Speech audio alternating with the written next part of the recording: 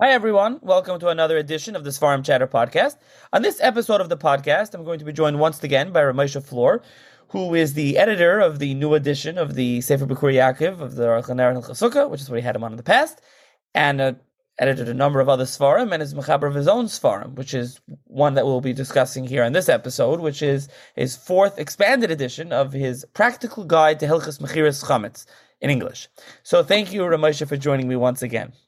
My pleasure, Nachi. Thank you for having me. So let's start off. Why did you decide to write a book on Hilchos Mechiras Chametz, and when did you start? When was the first edition? When did you start writing this? Well, when in the shul that we're in, Kol Shimshon, we used to have someone come to sell the chametz, but they would only come a short time, and the item was getting bigger and bigger. So it was decided that we need to have our own person staying the whole time in the shul to take care of it for the item. And I was the one that asked to do it.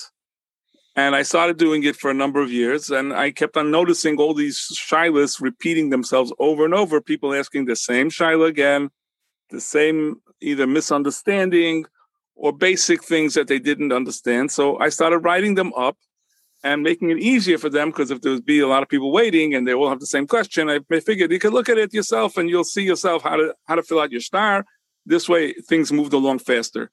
And the questions and the answers got a little more detailed. And as it went along, I finally realized, it's already quite a number of things that I see people are in need of clarity on this sugya. So I it became bigger, 40, 50, 100 pages and bigger. And then I said, it's time maybe I could publish it as a kuntris. First edition was, I believe, in 2014. That was already after about 3 or 4 years of making a small booklet, but I finally decided to do a real publication. And it was, again, a smaller 100-page one. Now, after another 3 editions, Baruch Hashem, it's a little bit bigger. Always new ideas of what people need to know, and for most common circumstances. I'm not trying to bring down any once in a blue moon type of shaila. It's really basic things that people are maybe not sure. Maybe they thought one way and someone else thought a different way. This way I can give you klar based on my experience, based on what I got psukim from the Rabbanim in town, and others that I would discuss it with, Svarim that I learned through it. And after this, I think that it'll be a clarity and a big help, and calm a lot of people down when it comes to Maisa, when they have to sell the chametz. They shouldn't get nervous. They did it the wrong way. Everything should be beseder.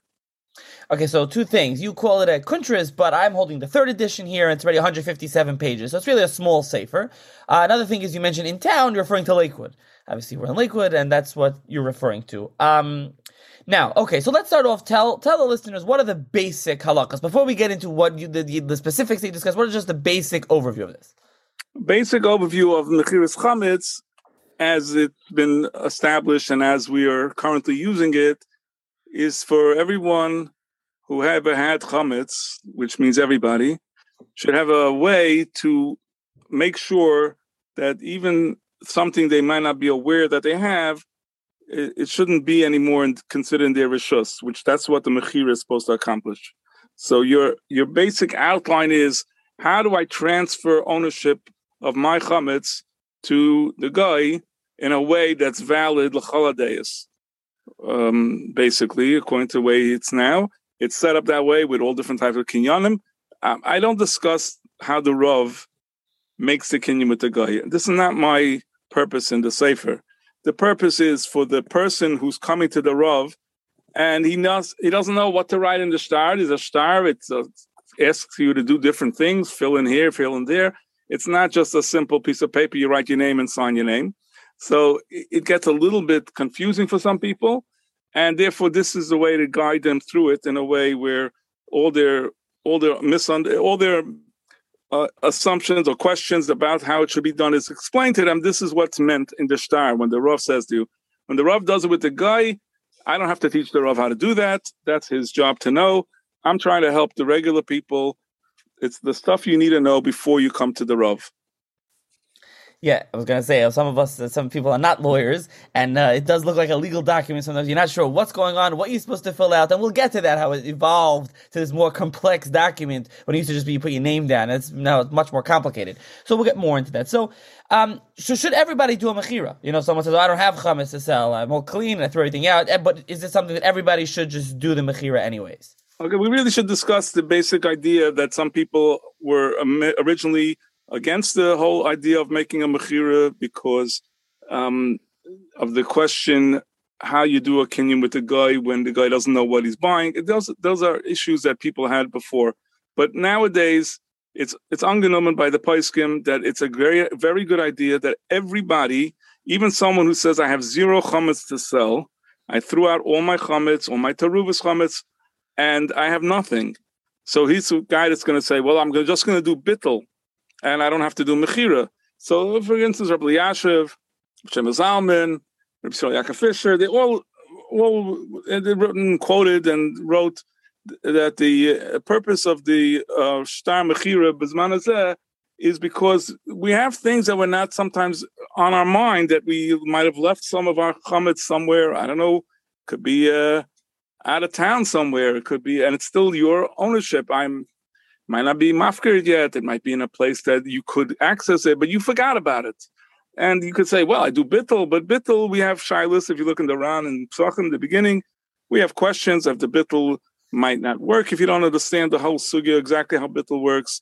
So we're choshed that you didn't do the right bittel, and you're back to square one where you own chametz, and it's still considered in your rishus. So it might be b'shaygig, but you nevertheless, it's possible you were over by raw, and it would be unfortunate. So by selling it, even if you're not a person that wants to sell any, but you chametz she'eni yedua, this is the way to get rid of it. So a person who has zero chametz still doesn't know for sure that he might not be, unless he could swear, I don't know if anyone could do that he doesn't own any chametz anywhere in the world. This is the way we do it. We write a shtar, and as Rabbi Kiva Eger himself wrote to one of his children, you should write in the shtar not only the chametz that you list, but any chametz that you may have anywhere in the world. And if in case you forgot some chametz, this way after Pesach, that chametz is also mutter. So this is a reason why people should do it no matter what. Okay, so now you're saying everyone should do it. Someone comes to their Rav, whoever's selling the chametz. What do they do, and how does it work? How are they making this mechira? Basically, you're going to point the Rav to be the shliach, that the Rav should take care of doing two things for you. He's a shliach for two specific requests that you wish him to do. Number one is to sell the chametz with the proper kinyanim. And the second thing, at the same time, we have a reason to require that the mekaymis, where the chametz is being stored, should be rented out to the guy for the duration of Pesach. The reason for that second rental, we call it, is because be'etzem, you're not supposed to have chametz in your rishus as a pekadon, even if it's a guy's pekadon. So in order to get around that, by renting the mekaymis with the storage areas that you're going to have the chametz put away, that place is not yours anymore either. So it's as if you took it out of your rishus. So that requires also the shlichus, meaning the Rav has to get a deposit from the guy for the rental too, and write it in a way where it's, everything that you have set aside in specific areas, those are going to be, number one, the rental, then whatever's in there is going to be considered sold to the guy. So the Rav has two purposes. There are other cases where you don't know where it is to rent it. Okay, so Mishnah Berurah says, b'di'evet, we can not do the rental, but l'chatchila definitely it's something that that it should be done. So the Rav is going to do that for you. And then after you appoint the Rav, so how do we do the appointing? The minig is that we do what's called a kinyan sudar, which is not really any type of kinyan, because for shlichus you don't need it. Rambam talks about it, and the basic reason for sudar is that you should show that you're serious about doing it. Just like people shake hands in a transaction, they want to say, shaking hands doesn't really, it doesn't make a legal thing, but it does give an idea that this is a serious matter. So we do the sudar, and then there's the shtar, which is the shtar mechira, where you actually list your chametz, address where it's located, find your name, date it, and that takes care of that. So the Rav is appointment is through the shtar, and if you want to say the Sudar is part of that, the Sudar also is done, and then basically the Rav will take care of the rest. Now, this shtar that we have is really, at least in Lakewood, we have two types of shtaris. We have an individual shtar, then there's a big shtar. If you want, we could discuss the differences and why we do both. Right, so don't just clarify. Kinyan Sudar, you mean it's a handkerchief Kinyan, so people are familiar with the Rav will give you a pen or a yarmulke. It's a handkerchief, pen, a yarmulke, a gartel. Depends what your Rav is like, or depends on the guy who's selling the chametz. If you want to use a gartel, go right ahead. It's not a reason. Now, the difference here is, just to mention, generally, when you do kinyanim, it's going to be when you do a Sudar for a regular transaction, and legally you want to do a kinyan Sudar from a talpulin, let's say. So it's the kalim of the kaina. But we don't have kaina makna in this case. So basically, in general, the Sudar is really belonging to the Rav. It's not some people comment, what do you mean? I have to give you my Sudar. It's not a kinyan. That's why it's just like the Rav has one sitting by him. He gives you a present, you pick it up, and then you could decide to keep it, or if you want to leave it by the Rav so you can use it the next time, it's up to you. But basically, the exact mechanism that's being done over here, I was masber in my kuntras. I write about it exactly how this type of a thing has any way effect or any way of showing that you're making him a shliach. It's a little bit baricha, so I don't think I'm going to talk about it, but it's in there. And then you proceed to the other part. So I wrote in my kuntras that I believe my feeling is that you should first do the Sudar before you sign the shtar, because since the Sudar is really very shvach as far as appointing the Rav, and really the shtar is where you're really appointing him, if you signed already a shtar, then what exactly are you doing with the Sudar? As is well known, the Chazon Ish didn't bother doing with a kinyan Sudar. He just signed on the shtar, and he didn't feel that it was necessary to do the kinyan Sudar, but the minig is, at least in America, in these places, that we do that also. But again, it's sort of not any... If you can't get to the Rav, you can appoint the Rav on the phone too. So that's really why the Sudar is just a way of showing how serious you are about the matter. Okay, so you mentioned the shtar. I mean, we'll end up going back and forth between the shtar and then the shtaris, and then we'll go, to more specific halachas that you discussed in here. But let's talk about the shtar. So you go into Philly, the shtar, this contract, this document. You mentioned that there's, especially in Lakewood, that there's two. There's a specific one for each person, and then a small one. So talk about why there's two, and then what goes on, what you're filling out, what's going on. Okay, all right. So basically, this is how it worked.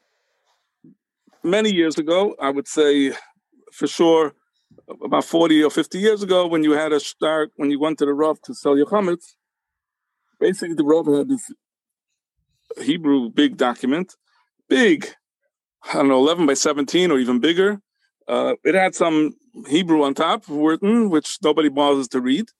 And the shtar was written up, I forgot by who. There was a Rav in the early 1900s in America. I'm trying to remember his name right now. I don't recall. But he wrote this nusach, and this is the nusach that was basically adopted by future when the people came into America, and this was called Shtar Harsha. Okay, the Shtar Harsha, all it said was, we signed underneath, this is what it said in Hebrew, are giving the kayach of power of attorney, we would call it, to the Rav. His name is there, and he can do as much as he wishes. And if he makes mistakes, it shouldn't be more. Different things about the kinyanim. It mentions animals. It mentions certain type of things that we don't do anymore. But everything is sort of mentioned in this shtar. And all everyone did was sign their name and put their address. They very rarely did anything else go on there. Nobody wrote what type of chametz they had. If it's this type of chametz, that type of chametz, they didn't write value. That's it. They did a kinyan Sudar. They signed on the paper, and after they gave the Rav some money, everything was finished. Later on. So I was told that in the Broya Kehillah, they used to also have this individual documents. That means there was a separate piece of paper for each person, and it had listed a few items, similar, types of items that you would have. Not so detailed, but it was with some more specificity. So they'd write noodle products, they write mixture. They had a few items in that list, and then you would list it off. You'd write your address, and maybe also put a value. I'm not sure, and that would be for each person separately. Now, after that, or let's say somewhere in the 60s, early 70s, somewhere around there, in Lakewood. So we had Rav Shmuel Blech, the Rav of Kahal Anshe Sfard, and others in that time learning in yeshiva were learning, I guess, the sugyas. And I'm not 100% sure, but I believe this is my impression that I got, that they wanted to make it look more like a real type of mechira, like a real document with all the things that you would do if you were doing a regular legal document that's valid in any secular courts. And of course, it should be valid for halacha. So they would go and they were trying to figure out a way to be mafaret a lot of items that were common. Okay, now we're talking about common in the 60s. Okay, and they also listed things, trying to find things that, when it's interesting, if you looked at it, you'd notice in alphabetical order on that star. So certain things that people are not familiar with are showing up in the star. So a lot of times you see a star that's being used by Rabbi Blech, which I would say 85%, if not more, of the people are using. And whichever Rav you go to, he's using a copy of that star, basically. So that star has these things item listed. So whatever he has listed for A, B, at the last time when he gets to W already, so what does he write for W? I don't think after W there's anything else. It says wheat germ. So I used to remember that I always had these people always asking, what's wheat germ? So I have to give them a hesber, and they don't even know have it. They never bought it. What's going on? And there were other things there that didn't make like too much sense exactly why it's in there, just because you have a ABC order, so you pick something out. In fact, when I did over the star for us over here in the shul, Letstins, I even took out the wheat germ. I figured if you have it, you'll specify it. And if not, I don't need the question over and over again, because I don't think it's such a big deal if you don't know what wheat germ is. You know, for M, there was mixes. So I used to have like a page with explanations, like a dictionary type of things. What is mixes? You know, potato mix, I don't know, kugel mix, all different. I don't know why we need to have mixes. If a person has various type of groceries, which is listed anyway, it's enough already. But that's how they wrote up a star. And they added in like chametz that's in transit during the time. Chametz, I'm not aware of where it is. A lot of things were put in, specifically written out in a way that it really shows a real legal method. You're not just saying any chametz, wherever it is, which is okay, but Mishnah Berurah and a lot of the Paiskim Heintige all say that if you want it to look like a real mechira, you got to make it like a real mechira. It's just saying that you have any chametz that I have, wherever it may be, it doesn't look such a real serious thing. It looks like you're sort of like trying to just, okay, whatever you want, I got whatever I have, take it all. And the guy wouldn't have any smichas das on it. At least here, where you don't have to write the amounts. We don't make you do and say, I have a half a box of Cheerios, 3/4 of a box of rice checks. You don't have that. But you do say, I have Cheerios, I have this. When it comes to P, they had pet food listed. Not everybody has pets. So I tell the people, don't check everything off. If you don't have pets, and the guy says, I want to buy this stuff because this guy has pet food.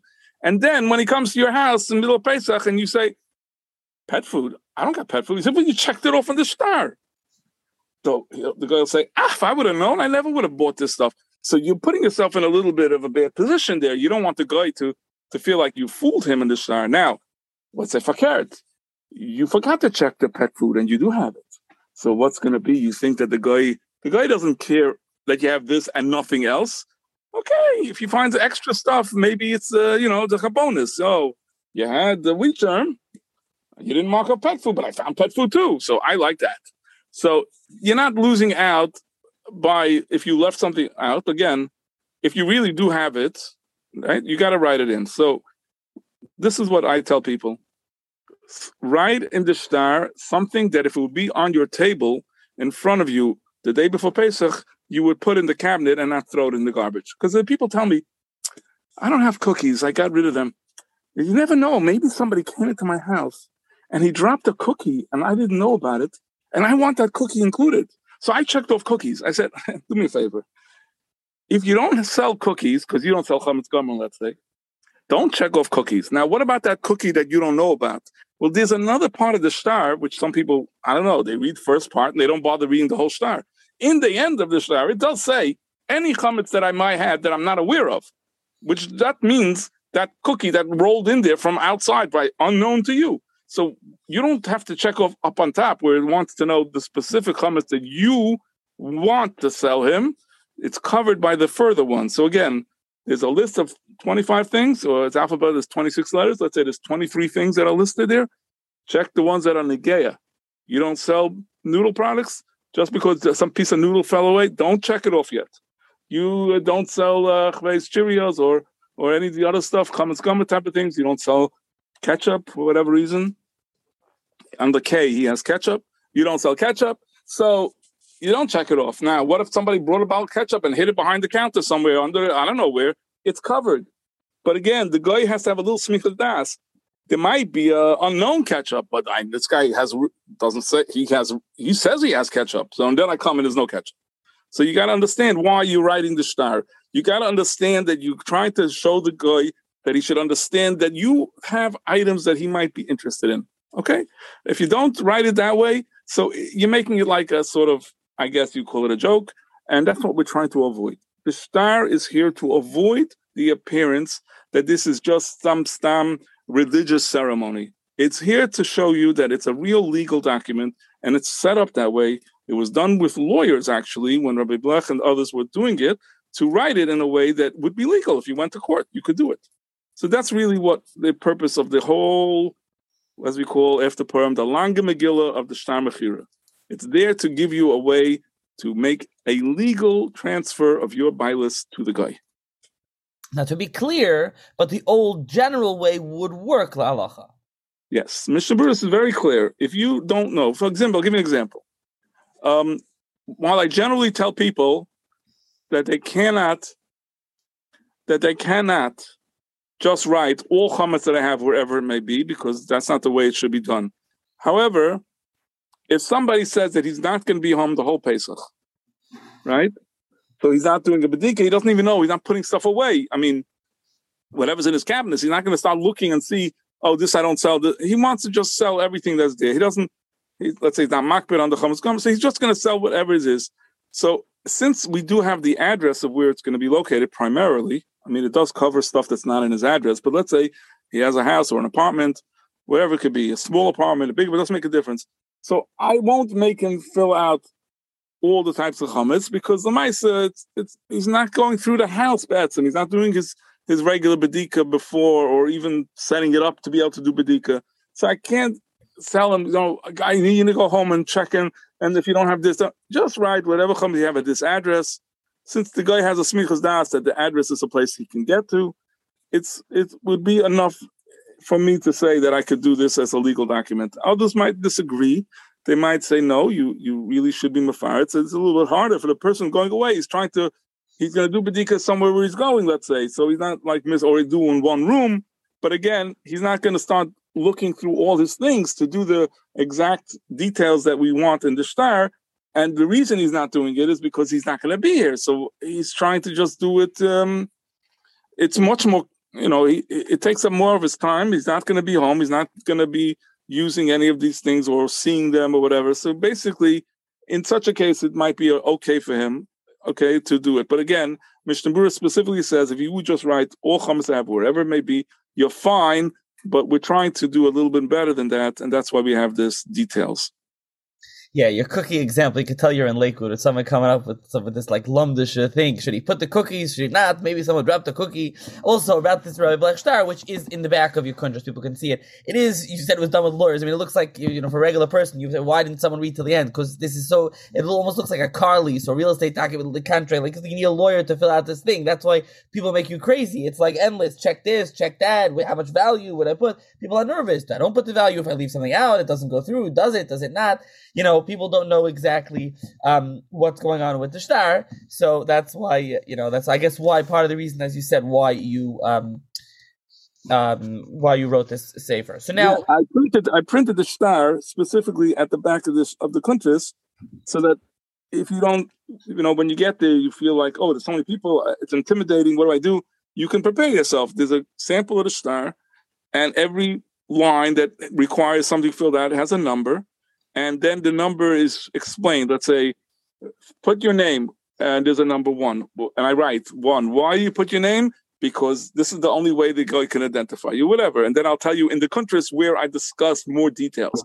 Number 2, type of chametz. Now I explain to you, what does it mean that you have to fill the type of chametz? And I tell you over there, again, it's chametz that you wish to sell. Chametz that you're not makbid not to sell, you want to sell. That other part I explain to you is somewhere else. So as you go along, once you look through it one time and you explain and you understand where everything is going to be required, when you get to the Rav and just fill it out, it's for you very easy, because you understand what's the purpose of this part and what's the purpose of that part, what's the purpose when it says excluding a rental area. What all these things are sometimes unfamiliar. You don't remember from last year.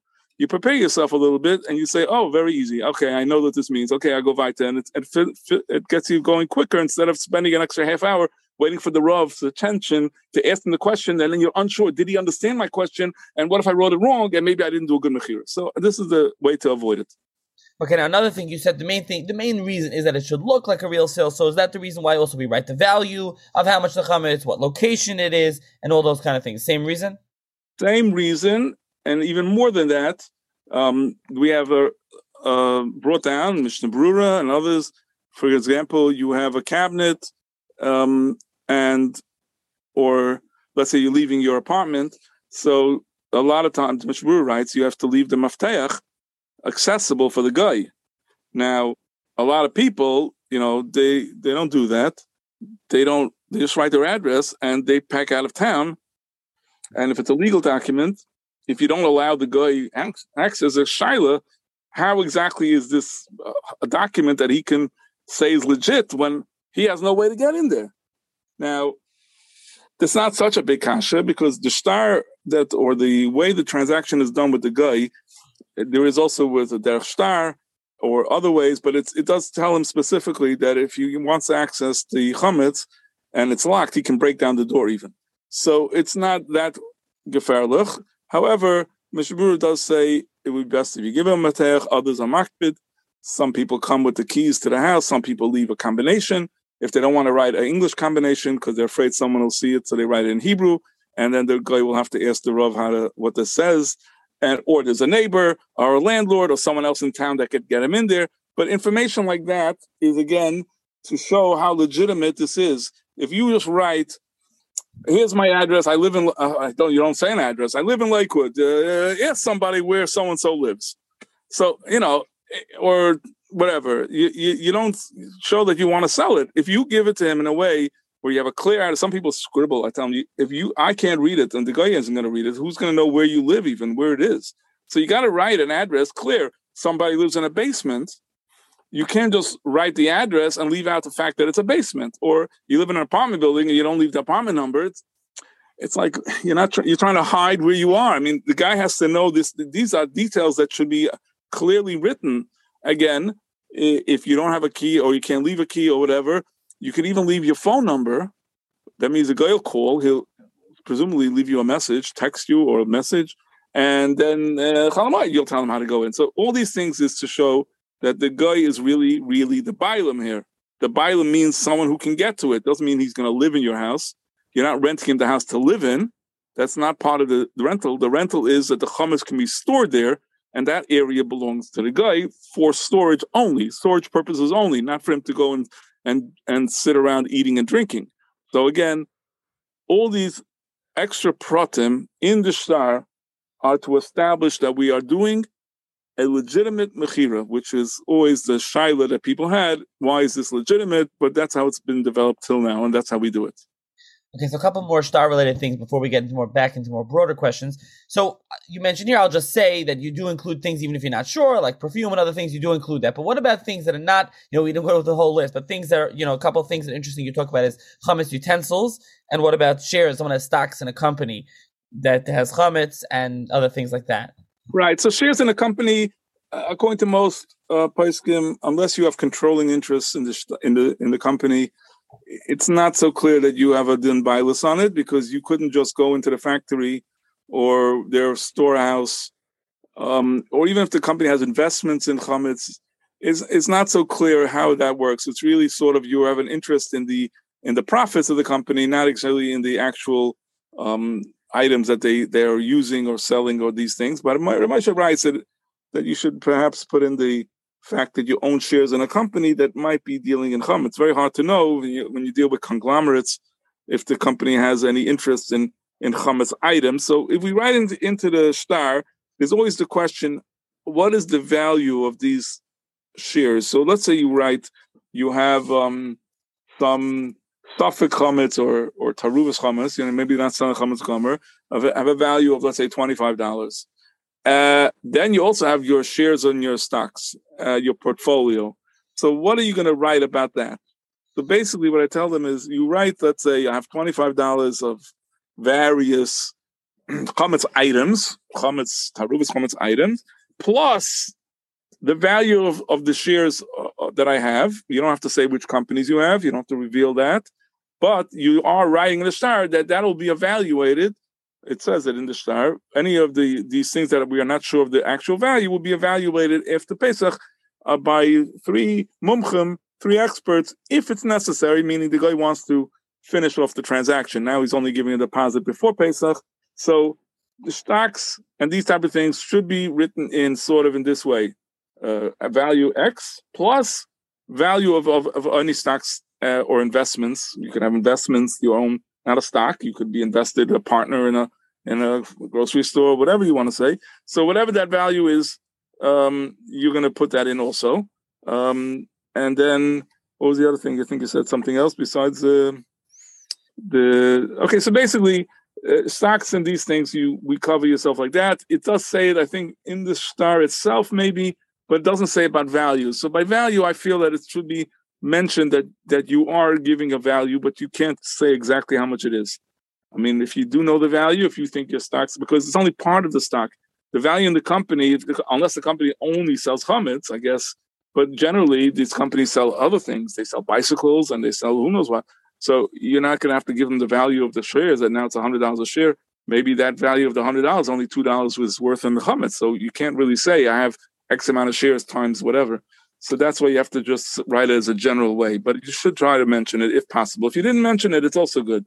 It's not going to be that they become chametz over Pesach, but Ramosha writes you should put it into the shtar if you could. I think the other thing was chametz utensils. Right. So chametz utensils is a different issue. Basically, there's only thing that's in the chametz utensils, we should clean them. So there should be no chametz attached as far as you can see, if possible. If you don't have time to go through all your utensils, you could assume that they were put away. They were cleaned off. You don't usually put away dirty pots and these type of things. So whatever you have that you're not using, your chametzik dishes of pots and pans, the only thing that's there is blias. Mechaber says beferish that it's not negeya. Blias chametz is not aser. There's no aser b'yiro, and that is not nothing. However, there are some people that want to be machmer, so they want to sell the blias. The question is, blias don't have a value really. What could you say it's worth? I mean, it's really, you want the guy to buy it, but the guy can't buy something that has no value. If you wanted to sell it to somebody, says, yeah, give me 50 cents, I'll give you all my blias. I don't think you're going to get a customer for 50 cents because forget about how he's going to get it, but what value does it have? So generally, we have in the shtar, it says, then any absorbed taste in utensils. The only problem we have is when somebody comes along and says, I'm not selling any chametz, no taruvas chametz, all I have is kalim that have blias. And I want that shtar written like that. So that's really a problem because you can't write a shtar that you're selling the guy something that really has zero value. What do you want him to buy? It's got to make sense from the buyer's side, not just your side. I know you want to sell it, but he has to be the other party to the deal here. It's a two-party deal here. You getting rid of it, he has to have an interest in buying it. So what can you tell a guy that comes along and he says, I don't have anything to sell, just blias? It's really difficult to say. And I just want to note also that the Chazon Ish didn't sell blias. One time, I think by mistake, it was written in a shtar. I don't know if he wanted it in there. and that caused other problems. He was choshed that maybe the kalim themselves were sold, and there's a shaila about doing another tefillah, even though the Kisur Shulchan or the Aruch HaShulchan, I'm not sure which one, says that it wouldn't be negeh to have to do tefillah again. There's reasons for that, but in any case, some people are choshed for that. So we don't sell the kalim. So then you would say, yeah, kalim. The kalim are worth that pot's worth $75. So when I sell them the blias, I'm selling them the keli. So I'm writing that down. If you do it that way, you have this problem of the chash that maybe you have to do a new tefillas kalim again. I'm sure you'd rather not have to do that.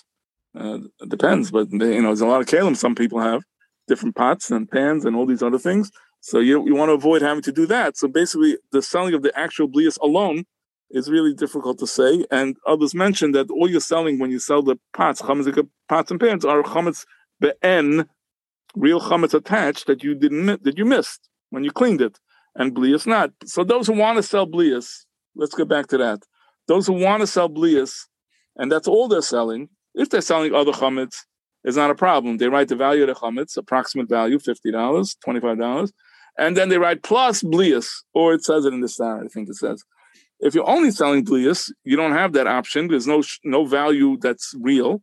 So what I tell the people is, I saw this already in a few places, and I bring it down to countries where you can find the maramakim for this. You should sell any non-chametz item or not even food item. You could sell them a rubber ball, a plastic wash cup, put it away, and say, I'm selling the wash cup for $1 or $5, and any blias that I might have should also be included in the sale, which will be determined after, if there's a way to determine any value to that. So this way, you're including your mechira of the blias together with that. We have the same issue, by the way, I just want to mention, about selling things that you don't have a value to it. For example, there are people who have an attic, and they don't want to go up to the check because one time they might have put something up there, they never go up there, and they don't want to do a bedika up there, so they're going to just sell it off to the guy, and whatever in there they want to sell. What's in there, they don't know. Is it dust? Is it they don't know if there's a piece of chametz or not, or a garage. They're not going into the garage over Pesach, and there's nothing there to do. So I tell them, if you're not having a value there, it's a problem to sell it because there's nothing there. It could be empty. So you got to put something in there that has a value. So if it's in your garage and you have a ladder that you're not going to use, it's Pesach, not Sukkot, so you have to put up schach. So you have this ladder there, you'll sell the guy. The ladder valued $75 plus any chametz that might be in this room. You could do it that way. But again, blias in general, as we say, have no value. There is no issur to be masha blias in your house. There's no issur at beferish mechaber. You don't have to keep the blias. To sell off the blias. It's a lot to stay there because it doesn't do anything as far as chametz is concerned. You don't use the kalim. And Mechaber even talks about using a chametz and keli for maybe a item that won't be giving out, it won't be a hard item or something taking out the blias out of it. But basically, you put it aside. And if you want to lock it up, you can lock it up, but you really don't have to sell it to the guy at all. And whatever you're going to do, you can do it in the eifin that's written in the shtar. It's good enough. Okay, so there's obviously a lot more about this in the Sefer, and a lot of other, I'll just mention it right here. There's going to be a lot of other halachas we're not getting to. We're just trying to give a sample here and there. Obviously, there'll be a link in the show's notes. People can order it, and we'll get to more about it. But let's just talk about some other things. So something that we've been kind of alluded to, but we didn't discuss, is the big question of, can I sell chametz gomer or no? People sell actual chametz or no, only mixes and other things. So where does that come from? What's the minig to sell chametz gomer and not just in obviously not going to go into this like super in depth, but just basically. Okay, basic. Let's try to keep it basic. The basic idea is like this. Originally, nobody did mechiras chametz. Until about 250 years ago, there was no such thing. You got rid of all your chametz, and that was it. In those days, then people started getting into the liquor and beer business, maybe even the wine business, I guess, which became a business for Yidden. They would either do just the beer, or they had a inn, a place where people would come to sleep and eat and something. So they would have these chametz items there. And it became a business where it was difficult for them to just throw everything out before Pesach.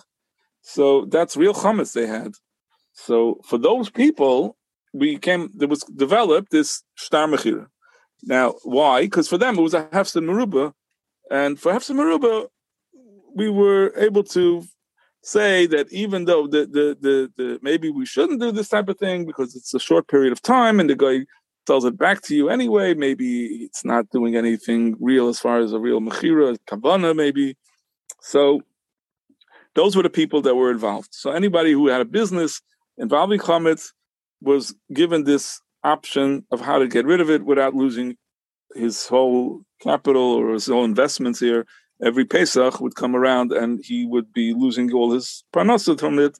So the Rabbanim arranged something with called mechira to the guy. Regular people basically got rid of all their chametz and that was it.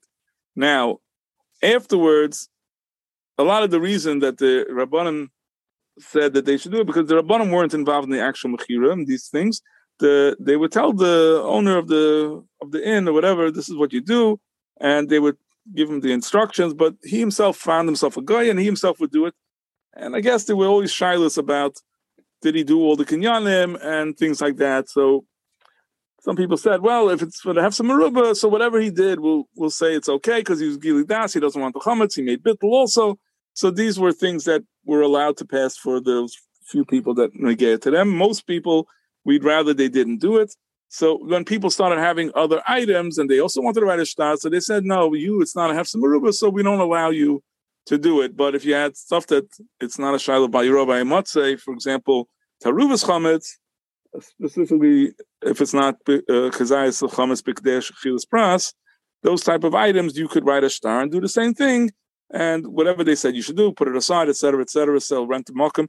But real chametz, you're not a person in the business. You should not be selling chametz gomer because that's already in the shaila of you'll be over the raisa maybe because we're matter certain things that we normally wouldn't do, and we don't want it to be that way l'chatchila, and therefore we didn't give you the rishus to the regular person to go and sell real chametz. Now that's how it was till about 100, 150 years ago, and that time it became a new thing that the mechiras were not anymore done by the individuals.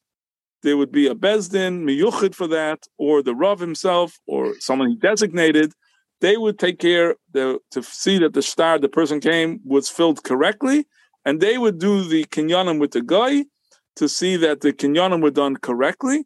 So therefore, after that, it's sort of a lot of Rabbanim, a lot of the Achrayim, Paiskim, all said it's okay to even sell if you want chametz gomer. It doesn't have to be hefsa meruba, because as far as the kinyanim are concerned, they're all done kiddubai. That means legitimate, even though a guy, certain kinyanim don't work. Whatever they needed to do, they do like 8 different kinyanim. And if this sheet that says it's not a good kinyan, they had another one for the other one. If it didn't work for this, all the things that they did, it still remained after all that. I mean, again, I'm sorry.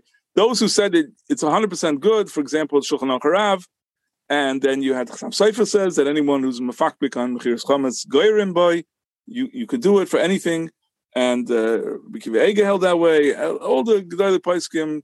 Now others disagreed, and still insisted that it's not to be done unless you have to meruba. And the primary reason was that it's not mistaver that a guy should be interested in buying your half a box of whatever, or your leftover pizza, half-eaten pizza frozen in the freezer, or all these other things that you're writing, or minor little items, and he's not even in the business. He's not like a guy he's like a wheeler dealer buying closeouts. And he's not that type of guy. He's a guy that's a janitor in the school, and you're using him as your guy to sell the chametz. He never was interested in doing this, and he's sort of doing you a favor because he thinks that you'll be nice to him and you'll keep him employed.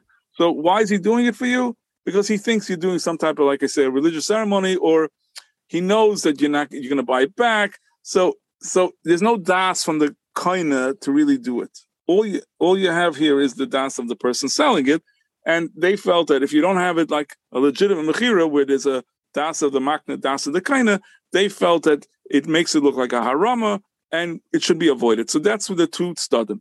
The tzad echad is it's only both balabatim who have big businesses and have some meruba. The other tzad is that the kinyanim are valid, and if you have valid kinyanim, there's no shash on anything you sell. You could sell chametz gomer, and that's why they hold it's good. Now I want to point out one more thing. Even those who don't sell chametz gomer, even if they say they don't sell chametz gomer, the fact remains is that the shtar that they're signing, every shtar that is written like this, doesn't matter Lakewood or wherever, says that the shtar is even good for chametz gomer. You're a private guy and you write on that private shtar. It says that. Now, what does that mean? I don't sell chametz gomer.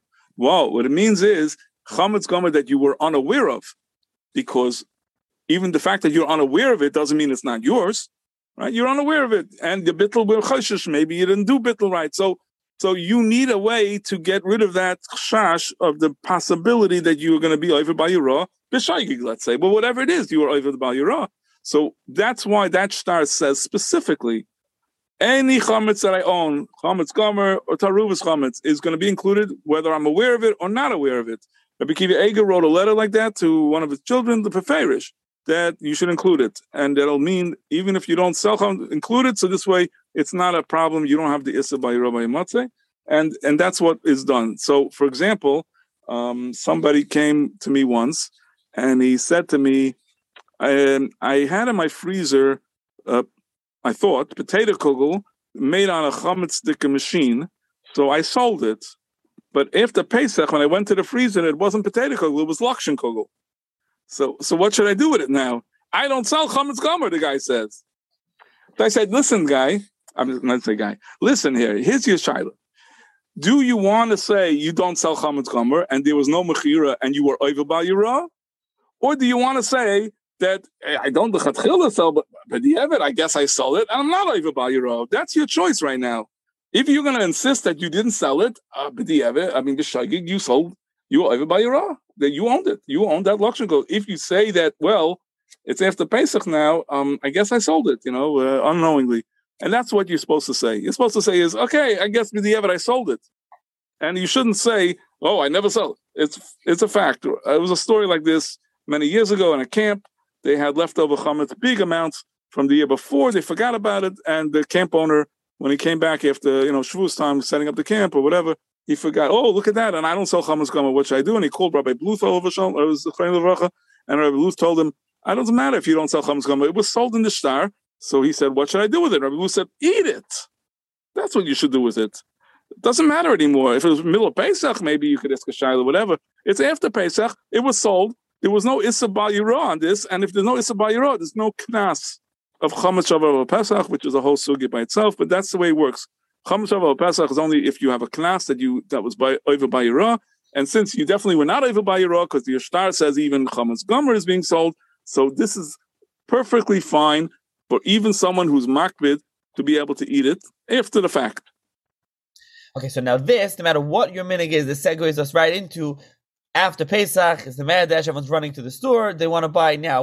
You have two options. You can go to your non-Jewish store. Again, I'll even make sure that it was owned by a non-Jew, right? Or you can go to a something that was the Jewish grocery, but they sold the chametz gomer, they sold everything to the non-Jew. What's the two options? What are the differences, and where is it better to go to? Okay, so I don't want to talk about the first, which I feel is a very sort of made up thing. The chametz, the gebak noch Pesach stickers. There's no hechsher that says that. No responsible kashrus organization ever told the owners. It's only the Hamoin Am that sort of became obsessed with this idea that you have to only buy gebak noch Pesach. It's a made-up thing. There's really no reason for them to do it. They asked the Chazon Ish one time. They told him, we have flour that's after Pesach, and it was milled gemult noch Pesach. He says, okay, I can buy the regular chametz, the flour that the grocery store sold over Pesach. It's fine for me. And the same thing, even those who were makbid for themselves, their family, they were not makbid. I'm sorry, Yaakov Fisher himself used to go to the store and buy chametz items after Pesach.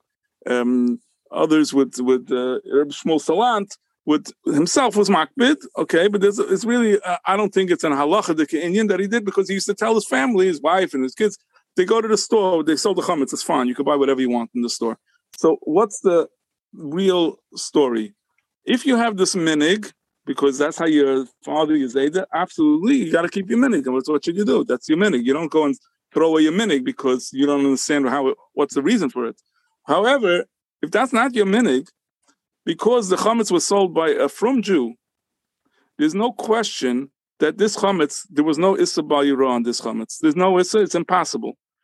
It's so impossible. The fact remains that even if the Rav made a mistake and forgot to sell the chametz for the store, it's going to be covered even less than an einus, because the Rav, the Malabas already was media that he had no interest in it. He made a bittul, and it's not his fault that it was left out.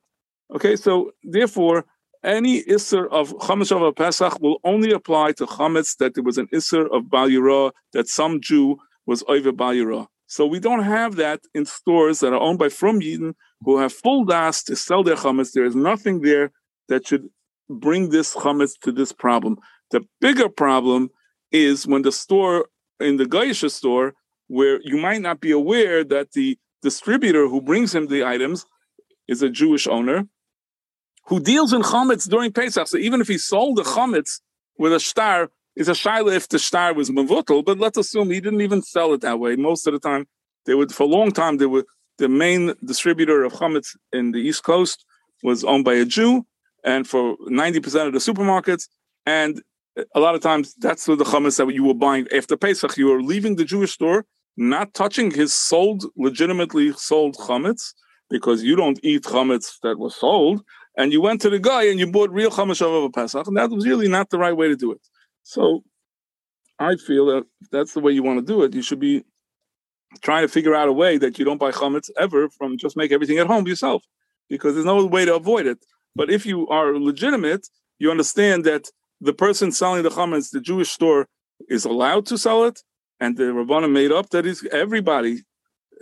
Forget about it. It's a legitimate mechira for them. So you should not be mefakbik. You should not say, I can't buy by him for many reasons. There's other inyanim besides this, giving parnasa to a Jew, etc., etc. And you should definitely spend your money by the Jewish store. You understand that when you go to the Goyish store, you're not just coming to buy the Cheerios. You end up buying all the other stuff, the fruits and vegetables and all that. So the Jew is losing a lot of parnasa from you going to the Goyish store. Flour, if people run to get flour, I don't understand. Mishnah Berurah said beferish that flour in the shuk that was not shamur, shmira mishatz katsira at all, is mutter to even use on Pesach. So the reason to go get flour in the Goyish store makes no sense at all. You should just buy the flour that's in the regular Jewish store, because it can, at most it could be taruvas chametz. It can't be chametz gomer. So that's another issue that goes on. People are running for the flour. Okay, they'll need the elbow macaronis and all the other stuff, the croutons, which I don't know, exactly where they got it from, but whatever it is, Lemaisa, and when you get to this type of idea, the people should be aware of the facts. The facts are, there is no reason to avoid buying the chametz from the Jewish store. I'll tell you even more than that. One more thing.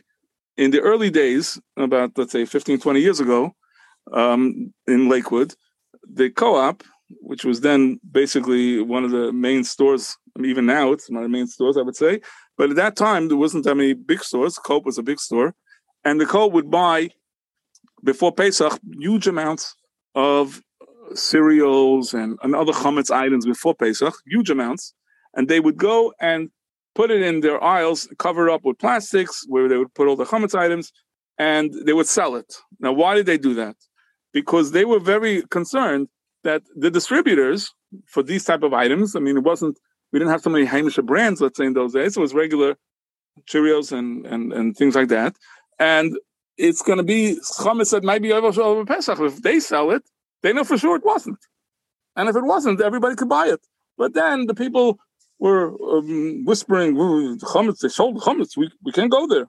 We're not going there. So they stopped doing it because too many people voted with their feet. They didn't come to the store because this is a store that sells chametz. I mean, they anyway have to sell chametz. There's nothing they can do about it. But it sort of gave them like the impression like that maybe the store is not firm enough for them, so they have to run to the guy instead. But that's a mistake. I don't believe that's the right way to do it. You can ask your own Rav. Again, if that's your minig, keep your minig. But if it's not your minig, there's really no reason for you to go and start this new thing, this new fad that people have. I know it might cause problems for shidduchim and for getting your kids into school, but l'maisa, you got to do what's right. And you have to understand the metzias. You understand it's not so such a big problem in Judaism that people buy their chametz from a Jewish store after Pesach. Yeah, and listen, like you said, the main point of this, especially this episode, is a little bit more halacha than we usually do in Sfarim Chatter. It's meant to be idea people should know about these things and look at the Sefer. It's not halacha chatter, not paskin here. People ask you Rav, but they should know that these halachas exist and these are sources, and this is what talked about more in the Sefer. Now, let's talk about a couple other things here about the mechira. First of all, arranging mechira for somebody else, and together with that, what about for someone when someone's doing a shtar about their kids? Yeah, so when you do for somebody else, you could do that. Sometimes you have your parents, let's say a little older already, and it's hard they don't go to the Rav themselves, but they have chametz at home, etc. So you can do for them, go to the Rav, and you list their address, where it's going to be, even if they're coming to you for Yontif, let's say, but they put away their stuff, and they leave it, they have in their apartment chametz, so you're going to write chametz, and you write their name on top for their name, Mr. So-and-so, Rabbi so-and-so, or your mother, this, whatever it is, whatever family. And then your address, and when you sign it, you can't sign their name, right? If your name, whatever it is, you can't sign their name. You have to sign your name, but afterwards you write on behalf of my father, Shlita, my mother, Shetichya, whatever, you sign it, but you sign your name, the same on that individual star. And again, when we use the big star, which we still do, we have both stars that we still use. The one that was originally done, we still keep doing it because that's how we used to do before. We don't leave off a minig from before, but we added a new add-on star. So you sign 2 times. You're going to sign that individual star again on behalf of. The same on that other star. You sign their name and you write your name and you write on behalf of whoever it is. So it could be a neighbor. It could be somebody called you up, a coworker. Just write your name, you sign, and then write it on behalf of. That's how you sign a shtar on behalf of other people, whether they're related to you or not. Now, as far as chametz for your children, you have to be aware that the chametz that you sell at home is including the chametz that you own. So if your kids have chametz, you could say, well, my kid's chametz is mine because there's Samech al Shulchan Aviyim, and I'm writing the shtar. So that works, but there are times, especially if you have older children already, where they have their own money, which you don't take away from them. You don't take their paycheck. I mean, if you do, then again, it's the same thing. But let's say you let them keep the money, and they can buy with that money whatever they want. So they're going to go buy, I don't know, a chametzik item, and they don't know where they put it. It might be behind somewhere. It might be in their office. Whatever it is, they should really make their own shtar mechira. But you can tell your daughter, you have to go to Rav, call them up. Basically, it's not the way people want to do it. So they want their father to take care of it, right? Or even his son, right? Your son, he's not married yet. He went to camp. He met money in the summertime, and he spent his money on some things. I don't know, maybe a bag of licorice. It's somewhere put away that he forgot it's in his drawer, or things like that. So now what is he going to do with it? Is he going to run to the Rav to write down this bag of licorice, basically? So really what you could do is you can write their chametz in your shtar, but you have to specify. You have to specify since they're the bailam of it, and you're doing it sort of as a shlichus for them. So in the shtar, I explain exactly how you do it, exactly how, if they have to appoint you as a shliach, if you don't, it's not necessary. I wrote about a little bit barichas there because I feel that's something that people seem to take for granted, that they tell me, what? My kid's chametz, I own it. I said, really? Do you take it away from them? If your kid took his own money and bought a donut and the other kid's crying, do you take it away from him and say, I decided it's his? No, you might ask him, maybe let your brother have it and I'll get you another. But you let him own it, And I'm wondering, you could ask a shayla, I'm not going to pass him, maybe even kids under bar mitzvah might be negeh, but certainly kids that earn their own money or a kid that gets allowance, and you give it to them, that's theirs to use as they want. And they went and bought chametz that you're not aware of. You have no idea. They went down to the corner, to the grocery store, they went somewhere, and now they might have chametz and they have to get rid of it like anybody else. Doesn't matter that they're living at home. Your chametz is yours, theirs is theirs. And you should get them, and in the shtar that I use, there's a checkbox, chametz belonging to my kids. So some people don't say it's necessary. To me, it seems clear that if they're the ones that are bailing on that money, and you're not taking it away from them at any time, so they have their own bank account, they have whatever it is. that means they are able to be kinda. I mean, a baby could be a kind of something. It might not be able to be makna. So if somebody gave them a present and says the manas shein, the father should never shoot, it's also there. So I don't know if you have to write for babies, but I'm just saying is generally kids can own chametz. Adult kids surely can own their own chametz. They can have a car and they eat in their car and they have chametz in the bottom. They didn't clean it. They don't. All these things, their chametz needs to be sold legitimately from them. You can be the shliach. You could put on your star even, and you could even do it post facto. Means after you come back from the rov, you could say I included it in my star. But there's ways to do it in the right way, where you media them better beforehand. Afterwards, it's in the sefer. I wrote about it very much extensively. Okay, so now the main thing, last question, thing to talk about on Mechira is something that will get us into the next thing of B'dikas Chametz. Something else that you also discuss in the Sefer is early Mechira. And early Mechira, there's something that's relevant about Orlando. Everyone's running to Orlando now, or hotels and all various far-flung locations, in the world. So what happens with early Mechira and B'dikas Chametz? Well, early Mechira is not a new phenomenon. This has been around many times, 50 or more years that we know about, because on the Shtar of Mechira from Rabbi Blech that was done 50, 60 years ago was already in there a checkbox for writing early Mechira. That reason was put in because we had people then used to travel to Eretz Yisrael. They might have left chametz there. They had to get rid of the chametz that was there before the Zman over here. So you had to do for them an early Mechira. But then Mishnah Berurah talks about it also, where he talks about where Mekaymis that you he talks about Shaila. This is a different Shaila, which might be Negeya. The Shaila is the room, the cabinet that you put away the chametz in. You have a cabinet and you're going to put in terubas chametz or chametz, whatever it is. You want to sell that off. It doesn't have to be chametz chametz. Whatever it is, chametz items.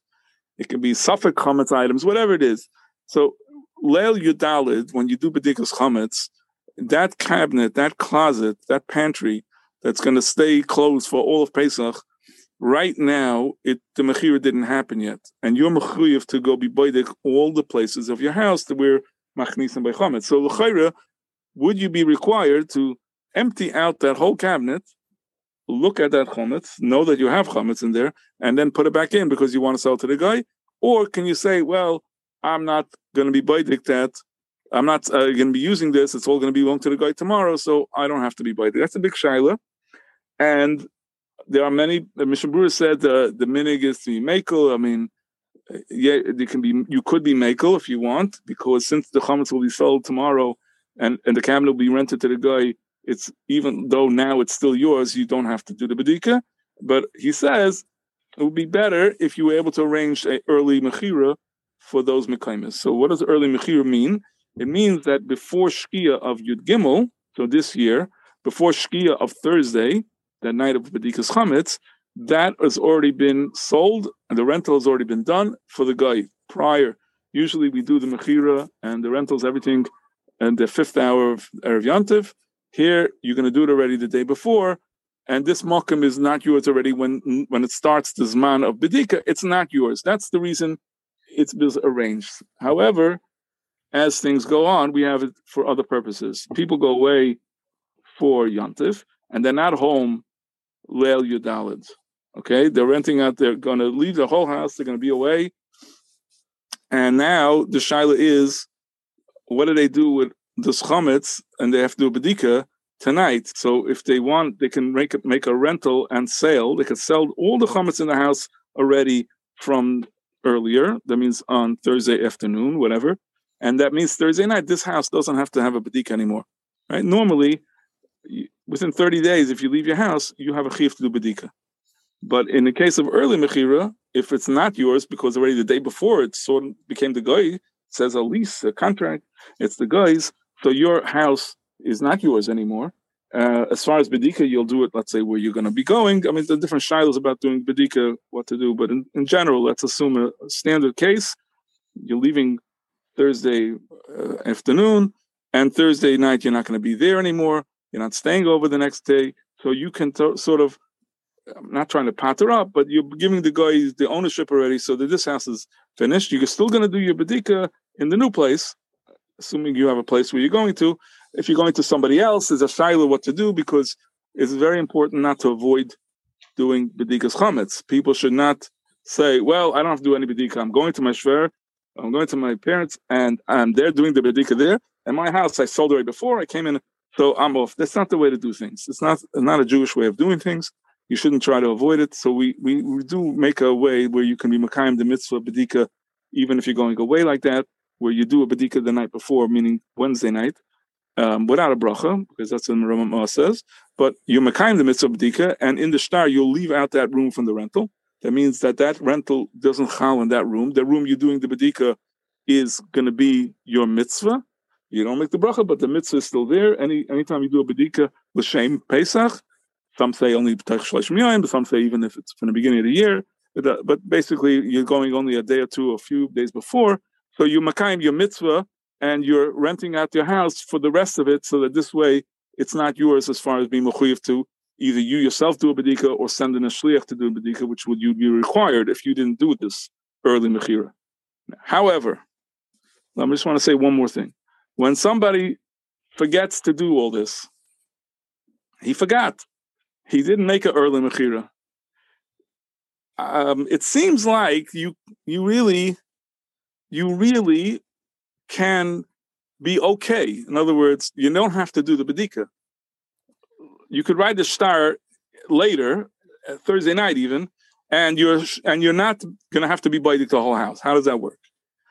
What you do is, let's assume you're not leaving. You're leaving later. You got delayed, and instead of leaving 6 o'clock, you're leaving at 9 o'clock. Now you forgot to write a shtar, and now what am I going to do now? Do the whole house or the kitchen and the makom shemachnisim b'cham? All those rooms, it's too much. Agav, I just want to mention Reb Chaim Kanievsky Zatzal.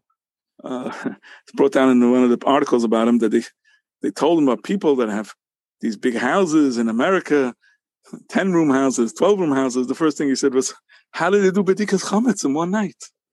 That was his shaila. So basically, the more rooms you have, it's very nice, but you got to concern yourself with doing bedika. So in the Sefer, we have ways how you can manage to do a legitimate bedika, even if you have a big house. Okay, if you have a small house, 1 bedroom, a 2-room house, it's okay. You could spend 4 hours, and some people that have big houses don't spend 15 minutes. I understand.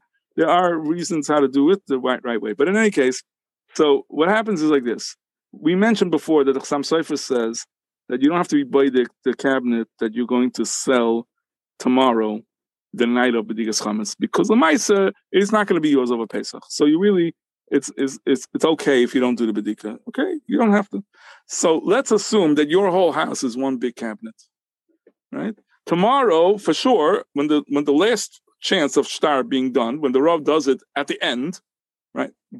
5 minutes right after it's done, this house is no more yours. So already tonight, it's like you don't have to do bedika, because just like you don't do bedika in those cabinets that are being sold tomorrow, your house is all being sold tomorrow. So then you really don't have to do bedika. I mean, there's no chiyuv at all, because you wrote in the shtar entire house, all 12 bedrooms and 6 living rooms and 5-bedroom basement. Everything is being sold, and I don't have to do bedika because it's like a cabinet, a big house, a big cabinet. Everything is gone. The problem then is, well, what are you going to be doing for bedika to make? Let's say tonight you're there. You ended up getting stuck. You're there, and it's Thursday night. Now you can make with a bracha, right? But you sold the whole house, so you can't do a bedika in a guy's house. Really, I mean, it does say that if your house is a guy's and you're leaving, you should do bedika. Okay, but Pashtus, what should you do here? Pashtus, what you should do is you're going to leave out one room in the shtar, and that's the room you're going to do it with a bracha, because you're still here Thursday night. Or in the case of the day before, we did the same thing. If it was Wednesday night and you were able to write it early mechira, you still left out one room because you want to be mekayim the mitzvah. But as far as early mechira in general, a lot of people do it because they cannot do the whole house anyway. It's a lot of work. If they do it the right way, if you really, it's a shaila how much you have to do because we really clean it. But let's say they're not cleaning because they're going away. So what are you going to do now? The house is not going to be cleaned, and now it's going to be time to do a bedika, and they're packed out. They're somewhere else. And what are they going to do? They have to do the mitzvah. So doing early mechira is a legitimate way that you can be mamayit what you have to do, but you cannot do it where you get rid of everything to be baidik. That's we don't hold. Of course, there are those that are chaylik on the whole inyan of early mechira. Chak Yosef mentions it. He holds that you should only do lechatchila bedikas that you are able to make with a bracha. So he doesn't hold of doing bedika early. He doesn't hold of doing early mechira. All these things because you're going to take away from that particular room the bracha. Even if you do one room with a bracha, he's still against it. But others seem to say it's okay as long as one room is done, even without it. But one room is done l'shem bedika, which is required. You were yotze the mitzvah bedika. You didn't get away without doing any bedika. Okay, so one more thing on Mechira is there's a minhag of giving the Rav money. You go to the Rav, does the star, what we were talking about, and you give him money. So how much money is is there a general number? And where did this minhag and why did this minhag come about? So Moshe Sternbuch, in one of his Tshuvas van Haggis, in one of the places he writes, I think I wrote the Maramakim in this country, says that there might be a reason, more of a reason that you should make sure that you give the Rav money. He doesn't say how much. You should make sure you give the Rav money. Why? Because the shaila is, but he becomes like sort of a pile when he gets the money. So a pile, then we can rely that there's more of a starkest thing to say that he did his what you would call his shlichus here, and in a stronger way where we can rely that it's done even in daraisa, where in other words, the angenommen that the shliach eisa shlichusai, it becomes more stronger in a case where you gave him money and sort of he's considered sort of like working for you. So that's really his opinion why you should make sure to give the Rav the money. So anyway, you should give the Rav the money. He's doing a lot of work. He's being masader for you. He's taking care. I don't know, whatever salary he's getting, he definitely deserves double or triple what he's been getting because that's the way it is. Rav is always giving much more than he's getting for it. Usually, I would say that's the case. The Rav very much underestimates how much the job is going to be. It takes up more than his time, and it's very important that you should show appreciation. It's an opportunity. It's brought down a few times, different times of the year, with an opportunity to show a karsa type to the Rav, giving him money, extra money, more money than would normally be just a token amount. But it's okay. Some people come and figure that's part of the Rav's job. He has to be masader. He's meshubah to you. Okay, it'll work even without it. But the minhag in Klal Yisrael is to give the money. Some people would give a significant amount. I remember even 30, 40 years ago, people would give $50 or $100 to the Rav. I'm sure it's a lot more money now, but it depends. The minhag in Lakewood is really not that much. They seem to have this idea that the $5 that they gave 60 years ago is enough. It doesn't matter that Rabbi Blech says $5 enough. Doesn't mean you have to listen to him. I mean, if you insist that he'll take $40, I'm sure it's okay too. You can say, yeah, but I think it's a little funny when a guy comes and he pays him a cup and he takes out a $10 bill and asks him back for $5 change. I think it's a little funny. You took out $10 bill. That's what you got. That's what you got. You want to prepare 5 singles to give him? I don't know. It would be nice to be mechaber the Rav, but again, without money, it's also going to work. The Rav will do it for you. He's not going to say anything to you if you didn't give him any money. It's a minhag in general. That's the way it is. Minhag, whether it has a yesod api like Rav Moshe Sternbuch says, or just as a sort of showing him a little karsa for all the year for everything that he'll do for you. It's a nice thing to do, but again, in actual chalais of the kinyanim and these things, it's not going to be necessary to give him any money. But it's menschlich. Okay, so let's quickly talk about, you mentioned also towards the end of the country, you also talk a little bit about B'dikas Chametz. So you do one thing that's interesting, you talk about the importance of doing B'dikas Chametz Bizman, so Leil Yodalet, and also maybe have some interesting B'dikas Chametz Minhagim to talk about. Right, so the recent thing that was added into this year's country that I don't think you have in the version 3, and Madura Revius, and we talk about it, there's a shaila about doing 10 pieces of bread, which the minhag, the Ramah brings down, that there's a minhag to put out 10 pieces of bread. He talks about it. It's a shaila. Maybe there might be a chash brach levatala. So that really depends on what the purpose of the bedika is. Is the purpose to find chametz, or is the purpose to just look for chametz? Okay, the sugya in itself, I talk about it a little bit in those last few pages, and the nafkamina is, if you hold that the reason is that maybe it's a brach levatala, so people would normally tell you that since the night before the Yudalit, if you were doing B'dika Yud Gimel or earlier because you're leaving early, so there's no bracha anyway, what are you going to put 10 pieces of bread for? So if you don't have 10 pieces, if there's not a bracha, there's no chash bracha levatala anyway because it's not shaykh. However, there's other reasons. The Chok Yaakov says that the reason we put out 10 pieces of bread is because when you don't find anything after the first few minutes and you don't find again, because the house is very well cleaned, you start getting a little bit like lazy about it. You say, there's no chametz here, so you don't really look anymore. But if you keep on finding a piece here and then another room, another piece, and another room, another piece, so it gives you encouragement to say, hey, there's real chametz around. Let me make sure I don't miss any, and you do it better. So that applies even if you did it before without a bracha, because you got to do a good bedika. Okay, so and you could say, well, that depends if it's one room I'm looking for, if it's 10 rooms. Once we make up a thing that you put out the bread, 10 pieces of bread, it doesn't matter if all you have is one room to look at or whatever. It's a minhag. Now, a third reason, which was mentioned in the Sha'ar Tziyun, and others, of course, mention it. So it's a long type of thing that the Arizal said that the 10 pieces specifically is keneged certain Kabbalistic Zachin and the Kavanas. And then when you do it, even if you don't know the Kavanas, you're doing it in an oifen that sort of has grace Zachin and Shemayim. Okay, whatever it is. Others didn't put out 10 pieces of bread. We know many Gedolim did not have this minhag. They didn't put out 10 pieces of bread. I believe the Vilna Gaon didn't do it. So it's again a question about this, what the reasons are and why exactly you should do it. But that's a minhag that even if you're doing it early, it seems like now the Minchas Yitzchak in Tshuvas seems to just say because it's not a Shach Baruch Avodah, you don't have to do it.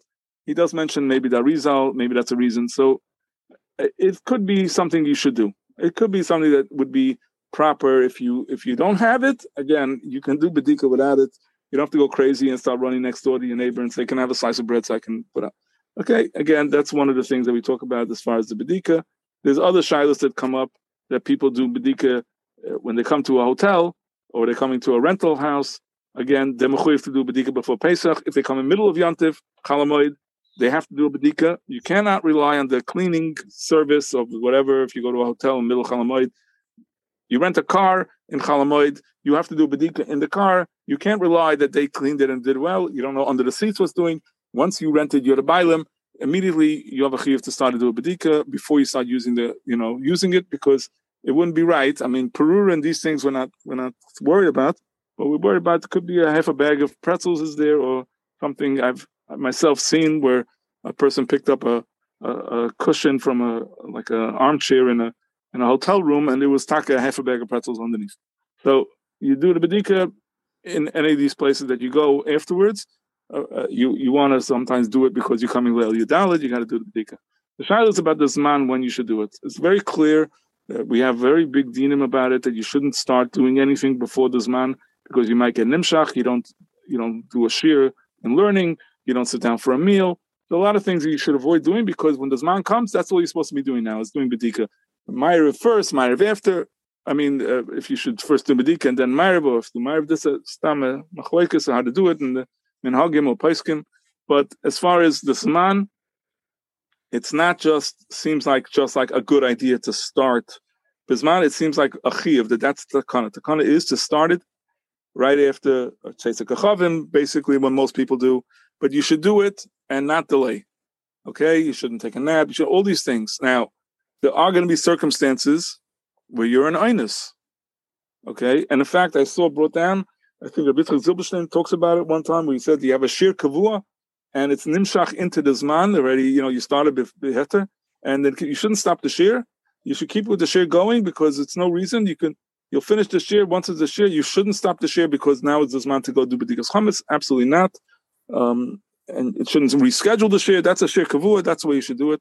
So we see that there are times where you won't have to be makbid exactly in the time. There are other times where a person is traveling. Let's say he's supposed to leave. His flight leaves in the afternoon. He doesn't get there till at night. At Shkia, he's flying somewhere. So when he lands, he'll do the bedika then, even if it's 2-3 hours, even if it's 10 o'clock at night, 11 o'clock at night. He'll be tired, but he should make sure to do it as soon as he gets there, not start doing other things.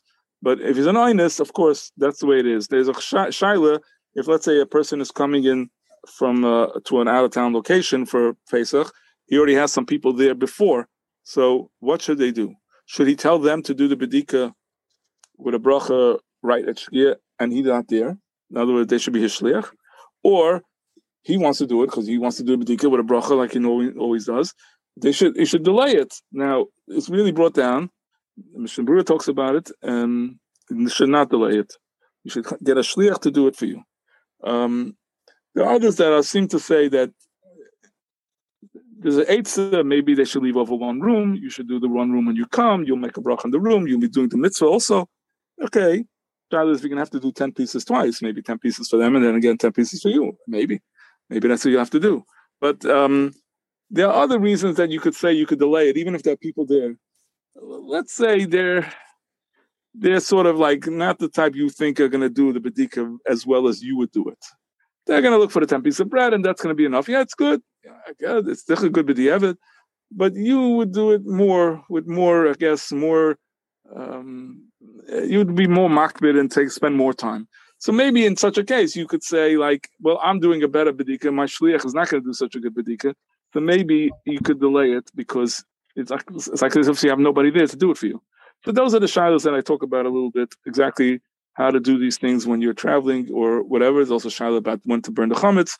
Some people are going to be traveling Erev Yontif, so they don't have time to burn the chametz. The flight's leaving whenever.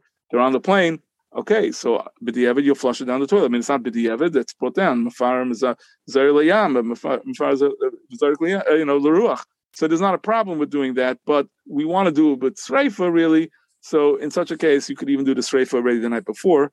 And the chametz that's left over from your breakfast, if you eat any, you'll just flush down. But you did at least some part of some people hold the last thing has to be sreifa, but that you won't be able to do. But as far as doing some of the beer with sreifa, you will have done even if you do it the night before. Ramos says the farish, you could do it the night before if there's a reason for it. The chol chamira, you'll wait till the end to say it. The chatchil, you should do it that way.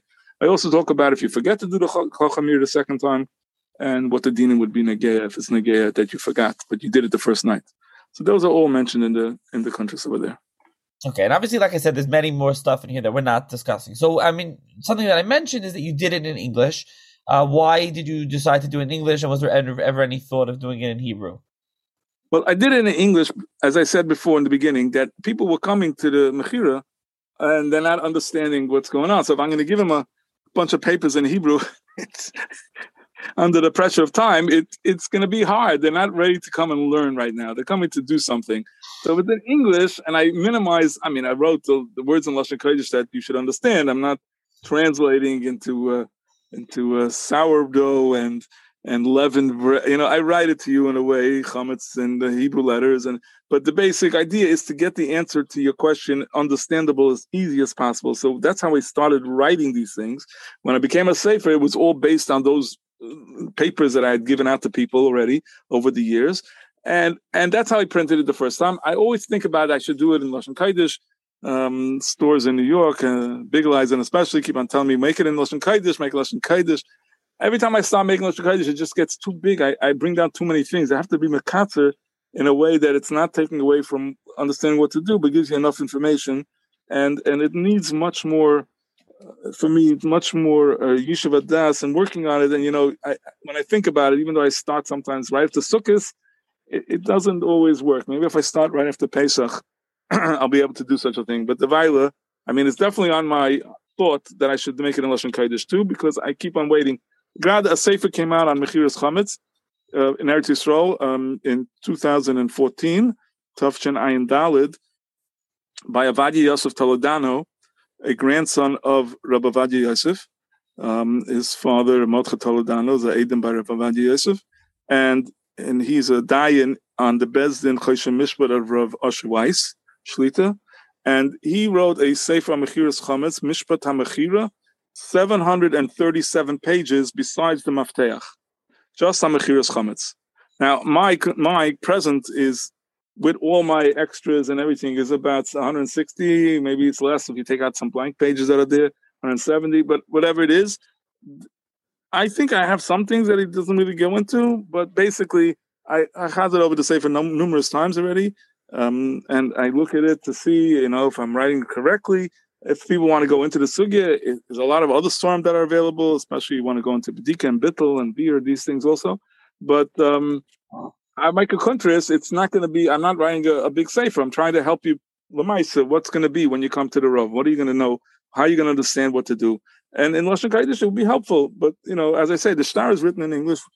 I got to write to you to explain what it is. I could write to you in Lashon Kodesh too, but if you're going to look at it the day before, you might not have the Yishuv Das. It's good to have just as a general rule. I would have to lie a little bit different than telling a person right now, okay, you're sitting here, the Shtar says this, do this, do this, do this. I would just give you the entire more of a hekuf on the sugyas involved, and then a few pages just to tell you lamaisa if there's a machlokes in certain ways how to write it. But again, I hope to still do one like that in Lashon Kodesh. Okay, so where can people buy it? You mentioned they will put a link in the show's notes, and is it available locally? Besides for that, I mean, the link I should mention is to Amazon, right? Yeah, there'll be an Amazon. It'll be available on Amazon. Also, Bigelizen in Brooklyn, Borough Park. In Lakewood, Judaica Plaza has it, and the Berman store locations are having it too. Those in Lakewood, and of course, if they want, they can contact me. I have it by me here, and if they're out of town, we could arrange it for them to get it too, probably. But then probably easiest if they just do the Amazon if they're out of town.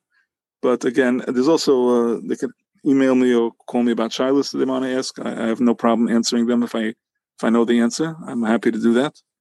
And it's a sham. They should be able to understand it clearly, so that when they do it, it's really kidduboy.